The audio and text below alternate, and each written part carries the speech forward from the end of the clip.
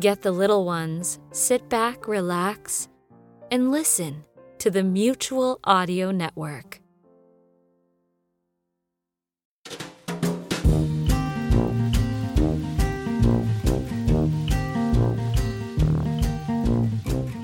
Welcome to the Mutual Audio Network. It's Saturday Story Circle, and I'm Scott Mosier. In today's lineup, Red Panda number 5, The Devil's Due.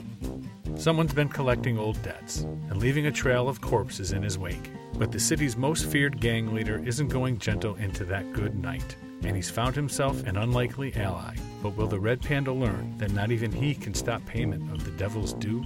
Next, The Will of the Woods Part 4, The Mole and the Eagle. Episode 4 of Audio Epic's classic fantasy audio drama for all ages called The Mole and the Eagle. And finally, Stone Soup. The city was getting crowded, so everyone moved to the country. And so the country got crowded too. But while the people are busy fighting, a clever stranger shows up with a plan to make things better for everyone. Performed live at the Memphis Children's Theater Festival on May 23, 2009. On with the show, here on the Mutual Audio Network.